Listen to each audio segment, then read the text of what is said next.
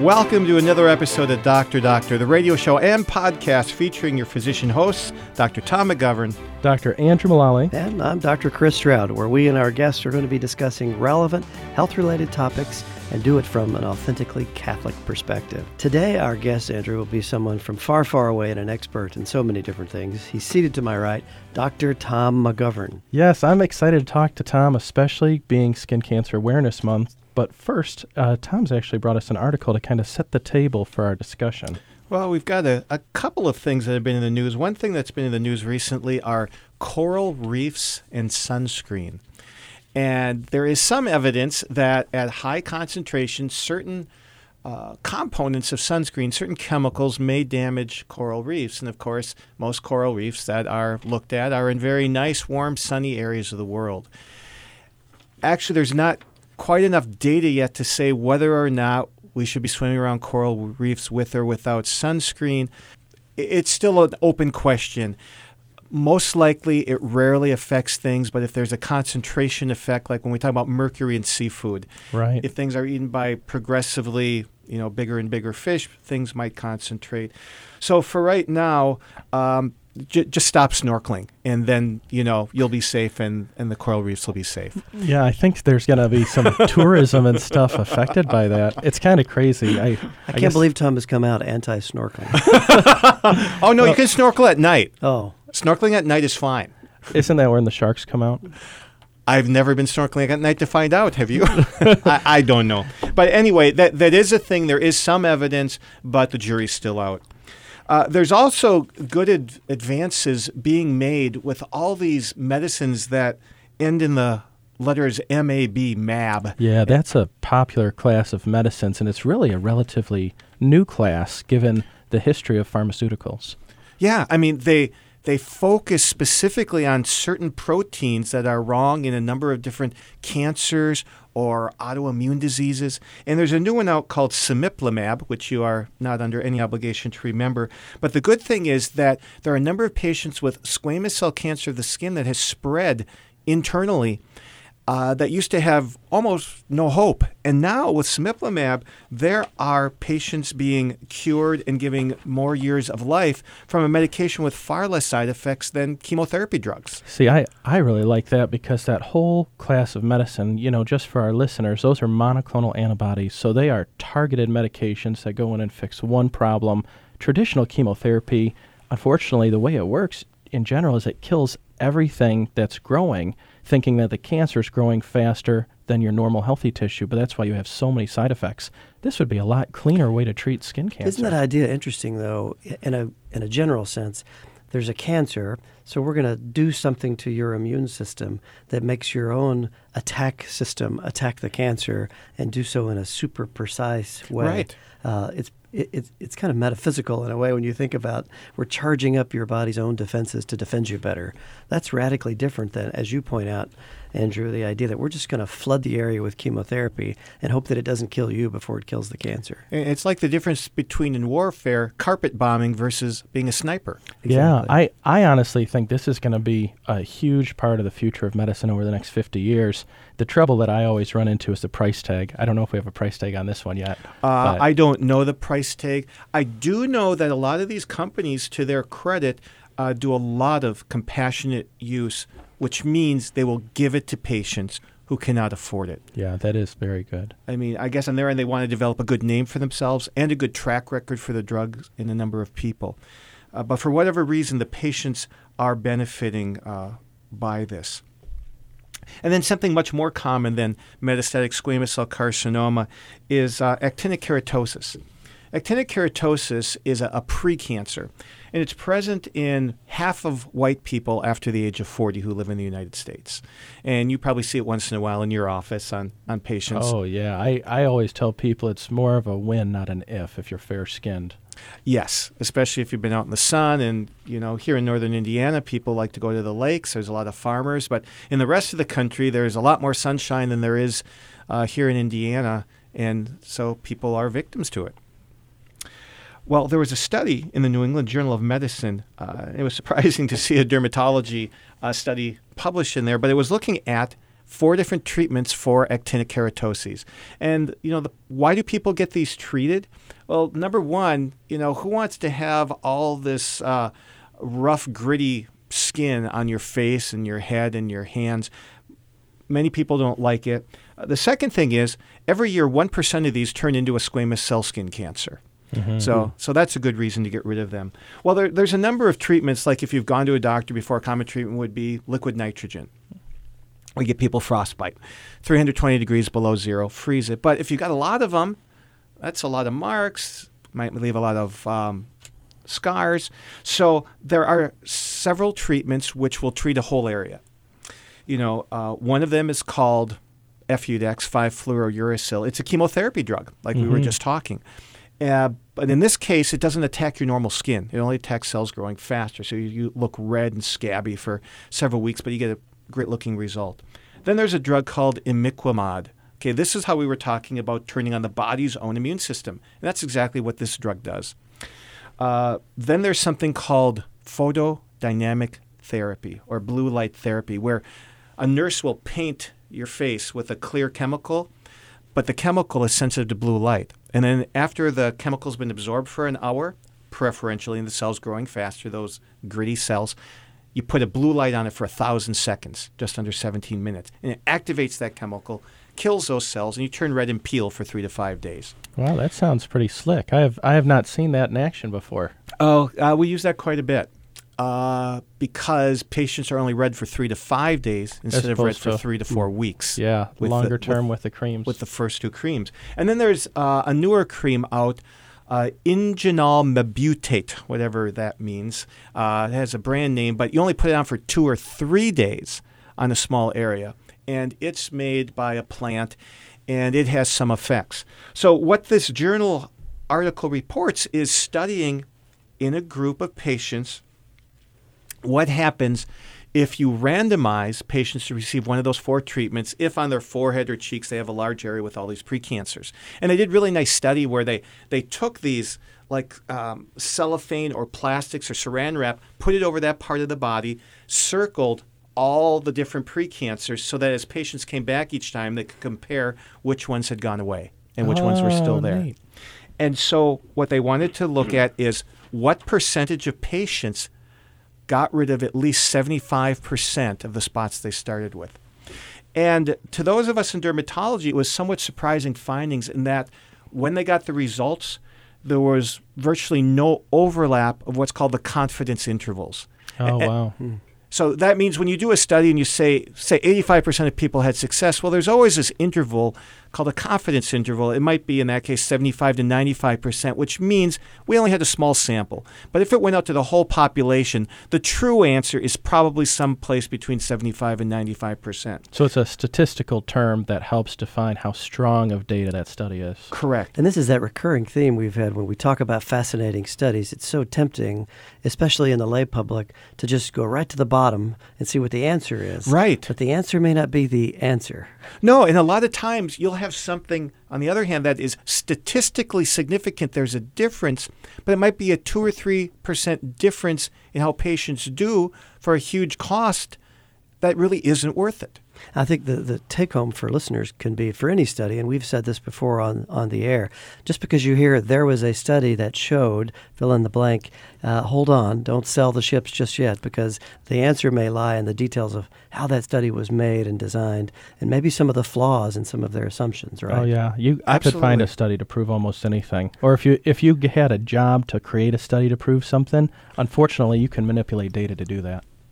Well, the results in this study were that they had 624 patients split evenly into the 4 groups. The best medication treatment at getting rid of the precancers, statistically and clinically significant, was the first one, the chemotherapy cream, the Efudex, or is a brand name, 5-fluorouracil is the brand name. So, Tom, like you, I'm a surgeon. I like to cut things. And so our natural bias is to think, well, you cut it off. If you have a cancer, you cut it. That's what you do. But this would suggest that's not necessarily the case. Well, this was a treatment for a precancer at this point. But I will tell you that many times in my career, I have used this medication for shallow skin cancers, what are called either in situ or superficial squamous cell carcinoma in situ, meaning those cancers are confined to the top thin layer of skin, the epidermis. And in some studies, they have a 90% cure rate. And they heal with virtually no scarring. Right. So if it were on me, I would treat those kind of cancers first with that cream. Interesting. Yeah, and probably cosmetically a lot more pleasing. And I think so, yes, especially on the face. I've got a question too, Tom. So at least the way I was taught, kind of the first line treatment, especially if it's isolated, was the liquid nitrogen. If someone has just a couple of these, that is the way. This study was mainly looking at field treatment. So some people have so much broad area of sun damage that to freeze them all would be making somebody polka dotted for life with light-colored marks. So you wouldn't necessarily switch to the Effudex based on the study for a few lesions? Oh, no. Gotcha. But I can tell you I have used Effudex several thousand times in my career for patients' faces. Yeah. And I have to give them detailed instructions, tell them exactly what to expect to get them through, but they're uniformly appreciative of the results if they get through the pain to get there. So 75% of patients in this study were at least 75% clear. The second best treatment was the medicine that turns on your own immune system, the imiquimod. Instead of 75% of people getting the improvement, 54% of people got the improvement with that one. But you're red just as long as you are with the first one, the 5-fluorouracil. Yeah, that's a big drop-off. Plus, it's more expensive. And then the blue light treatment, that was only 38% of patients were at least 75% improved. And then the last one, that the plant extract that's used for 2 to 3 days, only 29% of people were better. So this was fascinating, even though the oldest one on this list is the most effective one. We've been trying through the years to make something that's effective without causing all the redness and scabbing. And unfortunately, it appears still that the side effects are proportional to the effectiveness of getting rid of the precancers. Wow, interesting stuff. I just had a flashback to my grandmother because these are the old people spots. Yes. That's what she used to call them. And I can remember looking at her hand in the nursing home, and she had them all over the tops of her hands. Being a farm woman, she spent her life in the sun, but it's sort of nostalgic thinking about old people spots. So, our trivia question, as expected, before we go to our break, is this, and we will go back in history to merry old England. The earliest cases of skin cancer ever diagnosed by a physician occurred in 1775 in London by Sir Percival Pott. The anatomic location of these squamous cell carcinomas were in a group of men, and it helped Sir Percival Pott discover the first environmental cause of a cancer. In this case, it was not from sunshine. So what occupational group was afflicted with squamous cell carcinomas on one very specific part of the body? And as a hint, we see this group of people in the famous 1964 movie starring both Dick Van Dyke and Julie Andrews. But you're going to have to stay tuned for the end of the show to find out the answer. But we'll be back with more on skin cancer on Dr. Doctor here from Redeemer Radio after the break. Welcome back to Dr. Doctor. Thank you for joining us here in the studios of Redeemer Radio. And now it's time to talk about a recipe for growing something. And I don't mean in your garden. We're going to talk about how to grow skin cancer. Who wouldn't be interested in that? It's something that not many people set out to do, but many people are successful. Well, maybe people set out to do it and don't even realize they're setting out to do it. That's right. You got to know where you want to go. Otherwise, you're going to end up someplace else. We just watched The Lord of the Rings the other day. And so everything, I've got a bunch of Lord of the Rings quotes playing through my head. So I'm sorry. Good. If any of those, use them as appropriate. So, Tom, we're very lucky in a lot of ways to have you here for us today on the show, but especially this month, which is Skin Cancer Awareness Month. So we wanted to take advantage of your expertise. You're a skin cancer surgeon. You operate on skin cancers all day long. And so we wanted to take advantage of that and give our listeners an opportunity to hopefully dispel some common myths. And a lot of these questions we based off an article that you wrote for the Legatus magazine. Yes, recipe for skin cancer. You know, I find articles that just quote data and like you should change your behavior as not very compelling, not interesting. So I wanted to put something together a little more interesting. And you know, the first important piece for growing a skin cancer is start by believing, it can't happen to me. Because once you do that, it opens up a wide vista of opportunities for actually growing a skin cancer.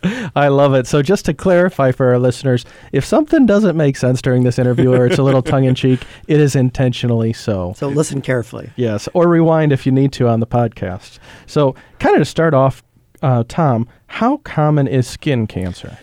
Skin cancer is so common that, at least among our white listeners, you have a 1 in 3 chance at some time in your lifetime you're going to have one.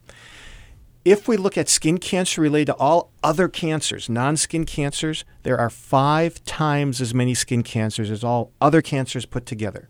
Wow. So there's just over 1 million cancers reported each year by the American Cancer Society. There's over 5 million a year of skin cancers, split a little over 3 million basal cell carcinomas, almost 2 million squamous cell carcinomas, and a couple 100,000 melanomas. Those are the big 3. So a good way to start off for growing your skin cancer would be live in denial that it couldn't happen to you, because in all reality, it's likely to happen. And if to you live near the Denial River, you'll probably get a lot of sun, too. Yeah, the Nice. queen of denial was Cleopatra. Yes, she was. So she obviously must have had skin cancer, although she probably had a dark type of skin. So another part of our recipe for growing our skin cancer would be, if I apply sunscreen, I want to use the very lowest number possible, and I'll just put it on once and leave it on for the week. Boy, that's great. And all these things that we're talking about now are job security for me. When I had kids a little bit younger, I used to joke, in fact, I did so once on a radio show when I was a guest, that I have my kids stand outside of tanning salons and hold up signs that say, "Thanks for helping put us through college." And then the patrons would come up and say, "Oh, do your parents own this place?" "No, my dad's a skin cancer surgeon." And that would kind of... I always wondered who those kids were standing up there. But Tom, that might be nice for our listeners, a little bit of a myth buster or a reaffirmation, as it were.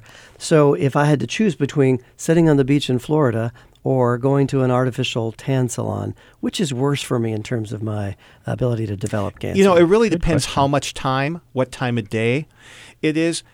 It's a Catholic answer. It's a both and. Christ is both God and man. We require both faith and works to be saved. Well, both tanning beds and the sun cause skin cancer, which is it's good that many states are passing laws preventing children from using tanning beds, at least without parental consent. So with sunscreen, for instance, what does that SPF number mean on the sunscreen? Well, it's sun protection factor. It's how many times longer you can stay in the sun before burning. So if it would take you 15 minutes in the sun to burn and you had SPF 10 sunscreen, it would take you 150 minutes to get a burn. Okay, so we got to do some math here.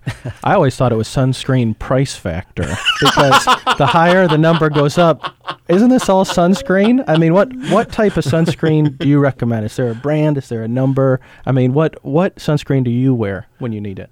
What do I wear? Yeah. I get no paybacks from this company. I happen to wear Neutrogena sunscreen, but there are many other good sunscreens. I think the key thing is the number. Now, the FDA, even the American Academy of Dermatology, to which I belong, recommends getting at least an SPF 30, which means essentially you will only get about 3% of the cancer-causing rays coming through compared to no sunscreen. There's a problem with that, though, and I've written to Consumer Reports every year after they do their sunscreen issue, and they keep ignoring me, but the data is what? I said, who hasn't? You've written to them, too, and been ignored. Join the club. We should start a club, yes. So they recommend just the 30, and even the FDA came out with a monograph recently saying that sunscreen numbers should be no higher than 50. They actually budged a little bit, and they went up to 60. I, myself, use 85 to 100, 120 on myself and my kids. Why? One simple fact. Multiple studies have been done with sunscreens to see how do people actually use them. And when you look at the thickness they put on, they're putting on 1/4 to 1/2 the thickness you need to get the number on the bottle. So the average person using a 30 is really getting about an 8 to 15. So I'm trying to prepare patients for actual use scenarios. Gotcha. And so if they're using 100, well, they're going to get 25 to 50 based on normal actual use practices.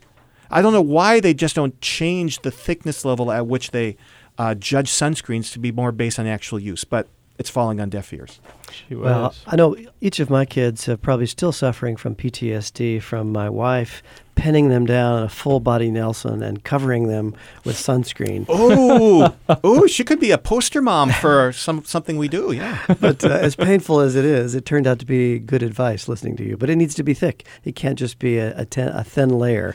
It's got to be thick, doesn't it? Yes. And this is another myth, is that sunscreen is the sun protection thing. Well, there are many more things. To me, that's the last line of defense. So that's another item in our recipe for developing skin cancer. So remove as much clothing and hats and glasses as possible and expose yourself to the greatest degree possible in the sun. Oh, absolutely, especially down in Arizona or California or Texas or Florida. Yeah, much better. Or on a Caribbean vacation. I know someone here has been to the Cayman Islands recently.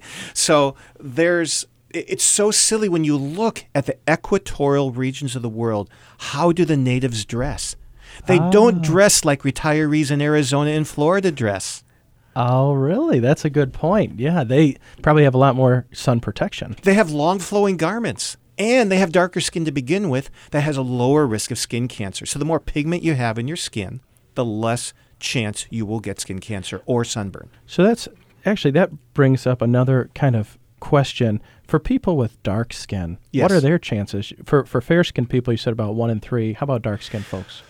It depends, again, on how dark they are, but the easier you tan, it's very low rate. I've operated on very few Black or African-American patients in my career. And when I have, it's usually in areas that you don't expect to see things. It's usually on non-sun exposed areas. Gotcha. So it might be the armpit, the groin, the palms, the soles. It's kind of weird. So they have a rather low risk. However, in darker skin patients who have skin cancer, it's usually found much later. And therefore, especially with melanoma or squamous cell cancer, more likely the horse has gotten out of the barn. Wow, that's scary.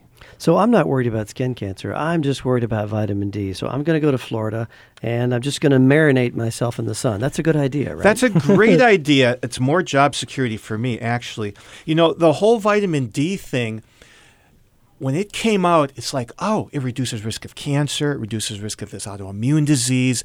It does all these things. And the more studies that come out, the more it looks like there probably is no difference. It's like with most vitamins, there's not a difference unless you're in a true deficiency state. Well, you've quoted before that article about the surfers, right? And Yes, the from vitamin D. Hawaii. An average of 29 hours of Hawaiian sun a week. And yet, half of them, based on one measure, if they were under 30 nanomoles per milliliter of vitamin D in their blood, were vitamin D deficient. In other words, the sun can't give you all the vitamin D you get, especially the darker your skin is. Black people can't get all their vitamin D from the sun because of their pigment. Wow. Interesting. And so if I find something on my skin that's not healing, a good idea would be just to forget it and don't think about it because it'll go away eventually, right? That sounds like a lot of my patients, Chris. It's truly amazing what some people have the ability to ignore for time. Yes, please ignore it. Don't get it treated until it's at least an inch in diameter. Oh, my goodness. And then if you wear a hat, use a visor or a baseball hat and stay away from those silly hats with wide rims, right? Right, because it'll make you look like a dork, just like I look when I wear my hat like that. You know, so many people think that baseball hat with just that brim is going to protect so much. It protects this little V-shaped area of your forehead. Yeah. And that's about it. So you really need the brim going all the way around if you want to protect yourself. Do you wear one of the beaver tail neck coverings that looks so cool? I have not gone that cool yet. He does. His wife has a sign that she holds up that says, "I'm sorry, my husband's a dermatologist." You know, I used to have one of those for running, but no, I just use sunscreen if I Tom, run. if somebody played a trick on you and they said, you're about to meet a patient, they have a skin cancer, you get one shot to find it, where would you look? Ooh, I like that question. That is a good one. Is it a man or a woman? Oh, I didn't think about that. Well, I only take care of women, so let's say women. If it's a woman, I'd look on her central face. 30% of all basal cell cancers are on the nose. So every year in the United States, there are about 1 million basal cell carcinomas on people's noses. So face for the woman, where would you look on a man? Well, it's going to be the same area, but if they are non-hair bearing on their scalp, I'm gonna look there. Gotcha. Because if you think about it, if they're not wearing a hat, that is getting direct sun instead of sun at a slanted angle. Right. So the more direct sun you get, the waves. That's an interesting physics. The same thing happens with pregnant women and round bellies. That's an interesting where is this suntan, going? right? Tell me more. They will sunburn their stomach when they have a round stomach. Yes. Doing things they've always done and never sunburned and not understand what happened. But it's the physics of the round instead of the flat. And then pregnancy makes you sun sensitive as well. See, where else could you have insights like this than on Dr. Doctor? And in case you're thinking about turning away, don't. But we'll be right back after this break. And we're back with Dr. Doctor, recorded at the studios of Redeemer Radio. We are the official radio show and podcast of the Catholic Medical Association, and we are here today celebrating is maybe not the right word, participating in Skin Cancer Awareness Month with our resident dermatologist. You should get one if you don't have one, Dr. Tom McGovern. A prophet in his own land. But we appreciate him. This is your month, Tom, so you can bask in it. Yeah. Pun intended. Very nicely done. So there's a lot of stuff we could talk about here. And so one of the things, kind of just to get back to some of the medical stuff too, skin cancer, if you're going to get cancer, thank goodness it's skin cancer, right? It can't kill you. What types of skin cancer? That's another thing to believe. Believe it can't kill you. It only kills other people. So, with basal cell carcinoma, there's probably very few people who die of it. It's probably in the hundreds each year. I do have one person right now who's at probably the end of his life. He's not very old, and he has a metastatic basal cell carcinoma. That happens about 1 in 30 to 50,000 cases. It's that rare. Squamous cell carcinoma, there's probably 9,000 or 10,000 people a year who die of that. That one is the most rapidly growing of the three types. The one that's most associated with chronic sun exposure to the same area over and over. So the top of the head of bald men is a really high-risk area for this kind of cancer. And then about 10,000 people a year die of melanoma. That's the one, the funny-looking mole with the, browns and blacks and whites and reds in it. Wow. And so there are definitely skin cancers that can kill you. Oh, yes. That is one of the questions that I get from a lot of people is how worried should we be? Yeah, it's like that one episode of Jerry Seinfeld. Thank you. Yes. Yes. Remember the scene where he's on a date with a dermatologist and he's making jokes about her being a pimple popper and all this stuff. And this guy comes up, "Oh, Dr. So-and-so, I wanted to thank you for saving my life." And then Seinfeld goes, "Oh, I forgot, skin cancer." So dermatologists can make a difference in people's lives. Well, and one of the things that I wanted to ask about too is with melanoma especially, how much of that is sun-related versus just bad luck? It looks like about 90% of melanomas are caused by sun damage. And we know that because the ultraviolet B light, so there's three main types of ultraviolet light. We think of black light or ultraviolet A light. Well, there's one that's a wavelength that's a little bit shorter. And ultraviolet B is what causes the burns. And it also causes the skin cancer. But we know that ultraviolet B, as well as ultraviolet A, cause specific changes in the DNA in your pigment-making cells. And these are found in at least 90% of melanomas. Wow. And so a little bit of myth-busting, Tom. So melanoma happens or doesn't happen in the area where the sun exposure happened. Are they related or unrelated? It typically is related, and it's more related to intermittent sun exposure, otherwise, once in a while sun exposure, than chronic repeated beating in the same area of sun. And does the damage come when there's the burn? So in other words, if I'm applying sunscreen liberally the way that it's intended, and I spend hours and hours in the sun, but I don't burn, have I still damaged skin and the DNA? Is it still at risk? Yes. Yes, it is. And so people sometimes, and there are studies suggesting that people get a false sense of security with sunscreen and spend way too much time out in the sun with it. They don't reapply every 2 to 4 hours. So better to not burn, but you're still exposing yourself to risk. Correct. Now, especially with sunscreen, I get a question a lot, Karen, for little kids, is what should we do with babies? Because many sunscreens will say on them, don't apply on babies. They say that because children under 6 months old should never be put in the way of direct sunlight. Okay. They should always be shaded from it. So the issue is not the sunscreen's going to hurt the baby. It's the sun. Why is your baby needing sunscreen? Exactly. Good job, Dad. Yeah. I've seen similar warnings on cigarettes as well. 6 months, yeah. They have to be at least 6 months. Boom. But, one of the things with sun exposure is the accumulation, right? It builds up over your life. And I've had so many people tell me I've kind of given up because I was out so much as a kid. Exactly. The damage is already done. The damage is done, that type of thing. Is there a myth there that we can dispel? It's a huge myth. And initially, it was a true myth. In other words, the original data for this stems back to the 70s, and the data was interpreted wrong. Wow. Well, since then, it's been reinterpreted so that basically by the age of 18, you've gotten 23% of your lifetime sun exposure as an average American. And to break it down really simply, if you take an 80-year lifespan and break it into 20-year quarters, you get about a quarter of your lifetime sun exposure in each of those 20-year periods, from 0 to 20, from 20 to 40, from 40 to 60, from 60 to 80. Wow. So even though you might have been out in the sun a lot as a kid, whenever you recognize that you need to prevent skin cancer, it's not too late. No, it's not. In fact, in studies have shown that men who are over 40, the sun that they get contributes to the greatest amount of skin cancer, per ultraviolet unit. Wow. So it gets even more risky potentially as you get older. Well, because oftentimes what happens is an individual cell to turn into a skin cancer needs multiple times that it's damaged. So the first episode of damage is going to just make it more fertile. So the older we get, the more fertile cells we have, and then boom, another piece of damage to another part of the DNA of a cell, and then it takes off growing from the rest. Wow. So Tom, maybe a little more in the way of myth busting. So I do all the right things. I cover with my sunscreen as I get older. What's happening to skin cancer rates in America? For the last several decades, they've been increasing 5 to 7% a year. Despite doing all the right things, public awareness? Despite doing all the right things. It's all related to behavior.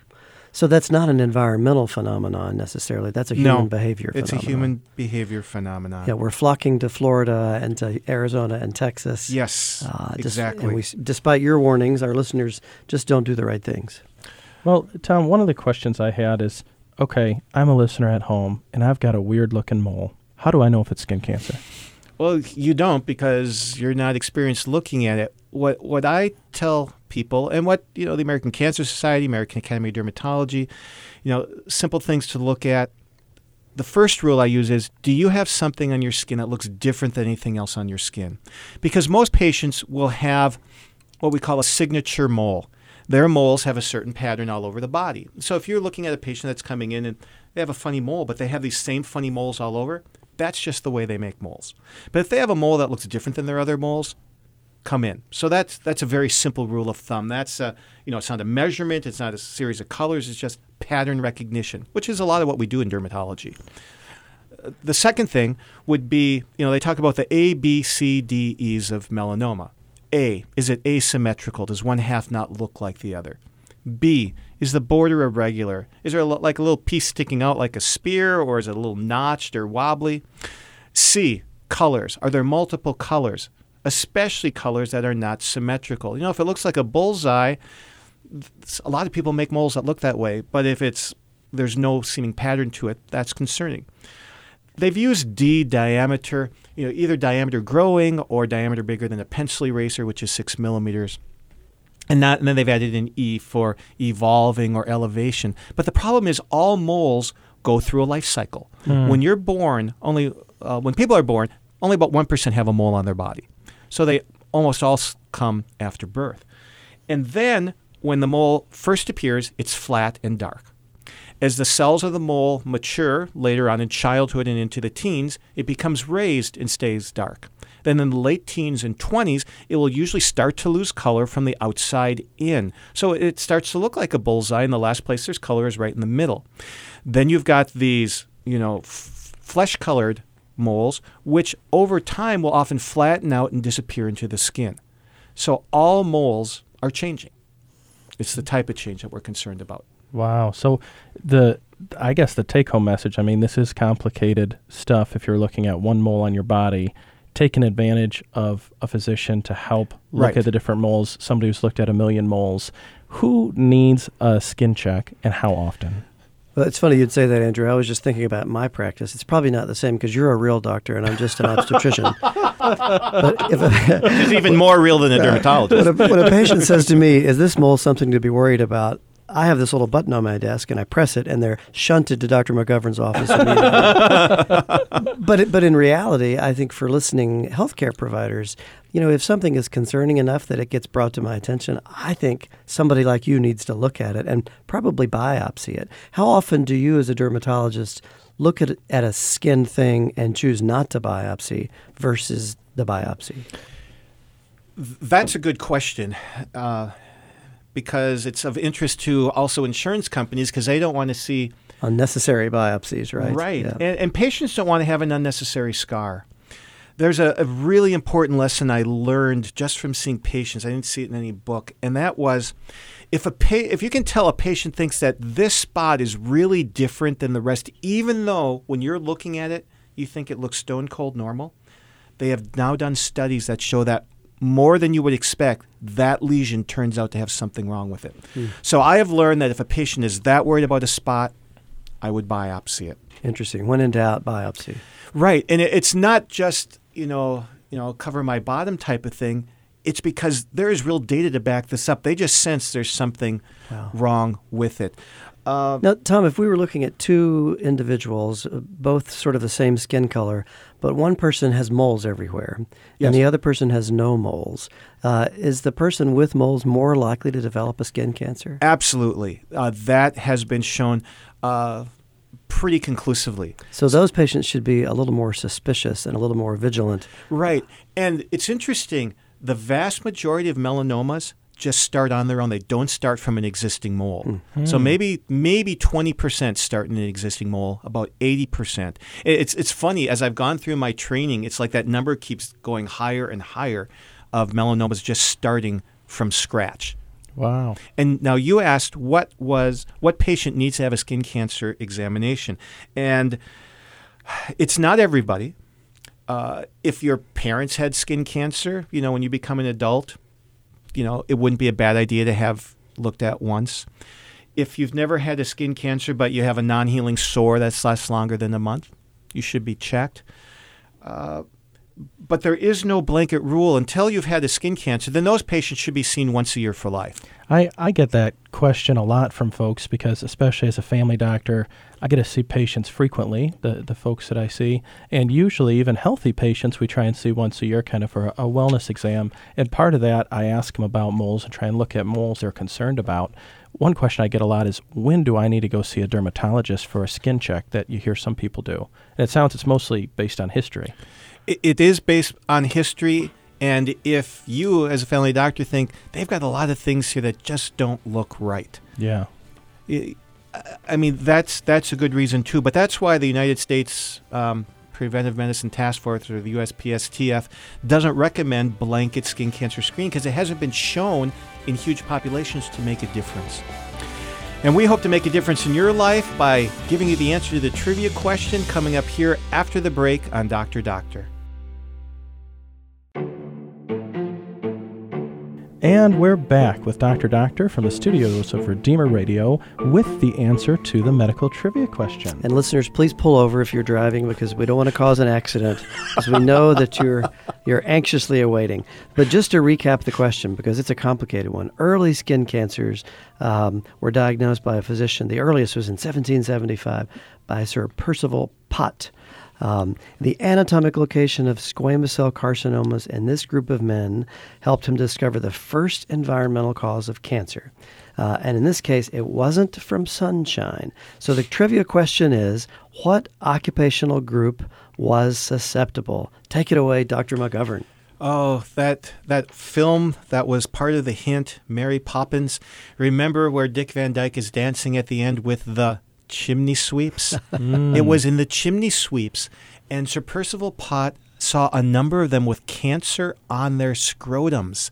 Oh, and it was my. squamous cell carcinoma, and he figured it out that it was from some of the components of the soot from burning the coal in a lot of the chimneys. Holy cow. So direct contact with the soot? Well, it eventually would leach through, probably through sweat, get through some of the clothing, or get just down their arms, down their necks, down their pants. I don't know how tight their belts were or what they wore back then, and it would just concentrate in the folds of the scrotum and lead to squamous cell carcinoma. Guess that's a pattern you'd recognize after a couple of them. This is weird. Yeah, what's going on here? And then you find out that they're all chimney sweeps. I mean, it's the next advance in medicine back 250 years ago almost. So if our listeners are driving along thinking about a job change because they're unhappy at work, it could be worse. It could be worse. You could be crawling down the chimneys and sweeping them. But nobody ever brings up whether or not Santa Claus had this problem. That's true. That should be a future trivia question, I think. Yeah, future show. We won't do that now. Well, actually, that brings up a good point about non-sun causes of skin cancer. Yes. Are there other common ones that we should be aware of? Yes, it's fascinating. I've operated on a number of scars that turned into skin cancer, specifically vaccination scars. Wow. So people that got the smallpox scar, on their deltoid shoulder or their arm, those have turned into them. Childhood scars. And when you look at somebody who's an adult, childhood scars have a different color when they're decades old. They're usually kind of this yellowish hue to them. And so I've seen cancers occur in those. Squamous cell carcinomas can occur in areas where there's been chronic heat exposure, like people that for years are putting a heating pad on something. They can get it. Welders. Welding arcs have a really intense ultraviolet light in it. So I've operated on a number of welders who have gotten that, who either didn't wear a mask or where their mask didn't cover. Well, Tom, is there any connection to skin cancers and tattooing of the skin?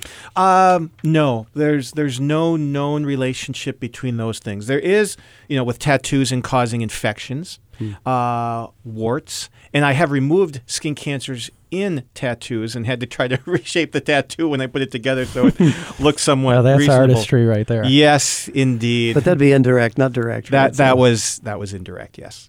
Oh, fascinating.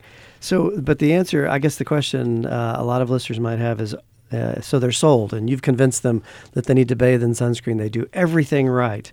They could still get a skin cancer, right? Right, and they need to be treated.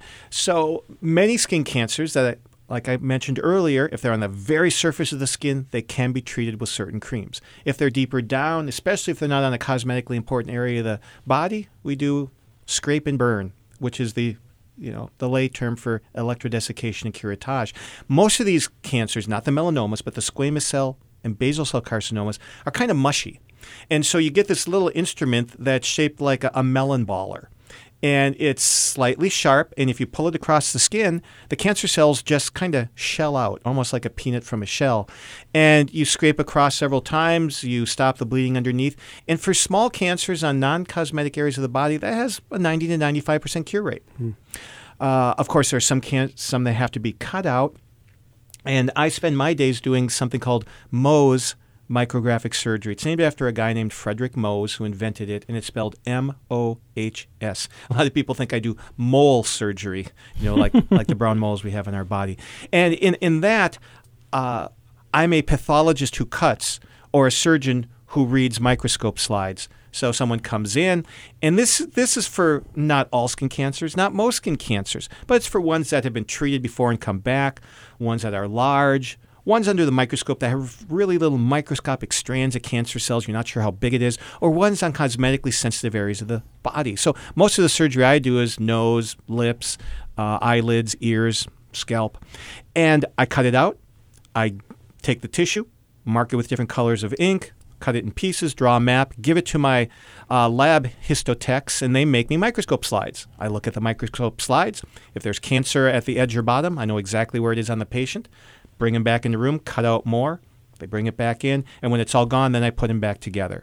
So that's the the high test way to treat skin cancer, but only certain ones. And then there are some which are treated with radiation. Sometimes a squamous cell cancer particularly gets out of the barn, or it's in a really weak patient who doesn't want to go through surgery. And especially for squamous cell cancer, radiation is a really good option. It's interesting, Andrew, you see patients from all ages, genders, walks of life, and it's easy. I know in the popular press we get focused on, ovarian cancer because of maybe a movie star, and certainly breast cancer deserves a lot of attention and respect. But if a patient is just thinking about the things that pose them the greatest risk, statistically, it's certainly not ovarian cancer. Yeah. They're much more likely in the cancer realm to have something wrong with their skin, aren't they? Oh, 100%. So I think it's nice that people have dedicated a month to skin cancer because it is something that needs more awareness. So many people don't even think of it, but they will fall victim to it at some point. Right. And all over the country during the month of May, dermatologists are holding free skin cancer screenings, as our practice will be again. Man, that's wonderful. It's a good thing for patients that don't have as good of insurance. A lot of them happen to come in on those days and find things. But, this has been a recurring theme with a lot of our shows. There's a lot of high-tech advice and new studies and things, but when it boils down, there's some good commonsensical advice for overall health. Based on today's discussion, we should add to that list, limit your exposure to the sun, wear sunscreen, wear a high SPF, and that doesn't stand for cost. and then there's clothing. It has a UPF on it. Ultraviolet protection factor. Are you familiar with that? I am. It's kind of a newer idea. I guess I've only heard of it recently. I thought it was a way just to make fishing shirts more expensive. That's what I kind of thought too. I said, couldn't I just wear two of the other ones? Well, believe it or not, a white T-shirt offers you an SPF of about 3 or 4. Wow. So you can get sunburn and skin cancer through T-shirts. A blue T-shirt is an SPF of about 11 or 12. So it's better. And when you're looking at the UPF factor of clothing, that is a worst case scenario. That is if the ultraviolet rays are directly perpendicular. Whereas with a sunscreen, that number is a best case scenario. Wow. Well, Tom, this month will house Mother's Day, and so we need to do a little bit of myth busting for every mother out there. True or false, it's impossible to sunburn when it's shady outside. Oh, you can easily sunburn when it's shady. So. That's going to make mothers so happy to hear a dermatologist say, see, I told you, just because it's cloudy, you can still sunburn. Oh, certainly. You certainly can. You never have to get a sunburn to get a skin cancer. Man. And why do some people, or I guess one question with a sunburn, what's the best treatment for a sunburn? I get that question all the time. Well, a sunburn, is the result of cells dying. So you're not going to bring those cells back to life, and the body's going to have an inflammatory reaction to that. So really, you want to try to reduce the effects of that inflammation. So one of the best things that you can do is, first of all, cool the skin. Ice cold compresses are something that I'd use. I recommend don't do what my dad used to do and have me put vinegar on it. Oh, okay. But yeah, a cold, damp towel on your skin is a good thing. And then, you can use a moisturizer. And yes, believe it or not, natural aloe vera does have anti-inflammatory chemicals in it. So that is a good thing you can put on. My go-to anti-inflammatory is ibuprofen. And they say, well, should I drink water? Actually, you should, because if you have broad areas of sunburn, your body is evaporating large amounts of fluid. If you have a blister, I will tell patients, contrary to the American Academy of Dermatology, it's okay to take a sterile needle and pop the blister, but don't shave the blister off because it's there as a protection to the body. So, and then really protect yourself. You don't want sunburn on top of sunburn because it hurts. Well, we've learned a lot, but as usual, the best health advice is not always the most complicated. So we've added our list of things that listeners need to be careful about, and that is sun exposure. I think we've busted, if you will, a lot of sun myths and skin cancer myths. This is going to change the way I talk to patients. I'm going to tell even more people to go see a dermatologist. One thing that you had asked me about, Andrew, that I did some more research on is why do some people tan and some people freckle? Oh, and yeah. It's because redheads who freckle, they have a problem in one of their genes that makes pigment. So you can make 3 different colors of pigment, kind of a yellowish brown or a yellowish red one, a brown one, and a black one. Well, fair-skinned people can't make the brown or black. They can only make the yellowish red one. They're the ones who freckle. They're the ones who burn. If they go to a tanning bed, they're never going to tan. They're just going to make freckles. More freckles. So they are more susceptible, more at risk Absolutely. for the skin cancers. As one of my Irish priest patients told me when I was training in my fellowship, the Irish are God's gift to dermatology.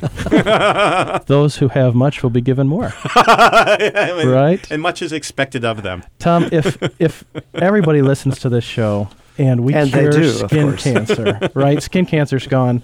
You're out of a job. What do you do?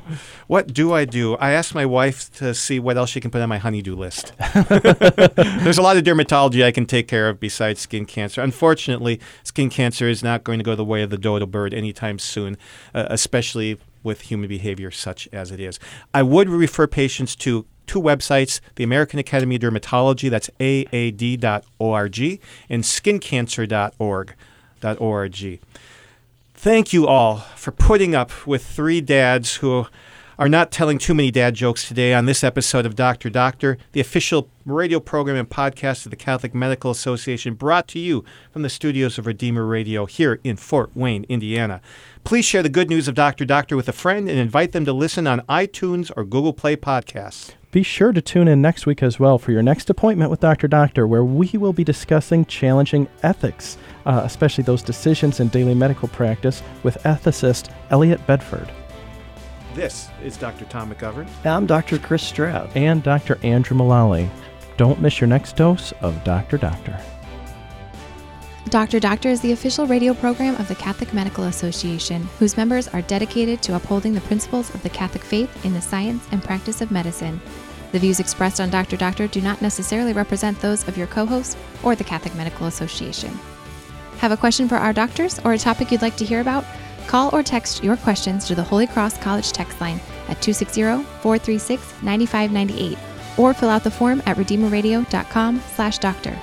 And tune in for Dr. Doctor on Redeemer Radio every Friday and Saturday afternoon at 1 or find new episodes at redeemerradio.com/doctor.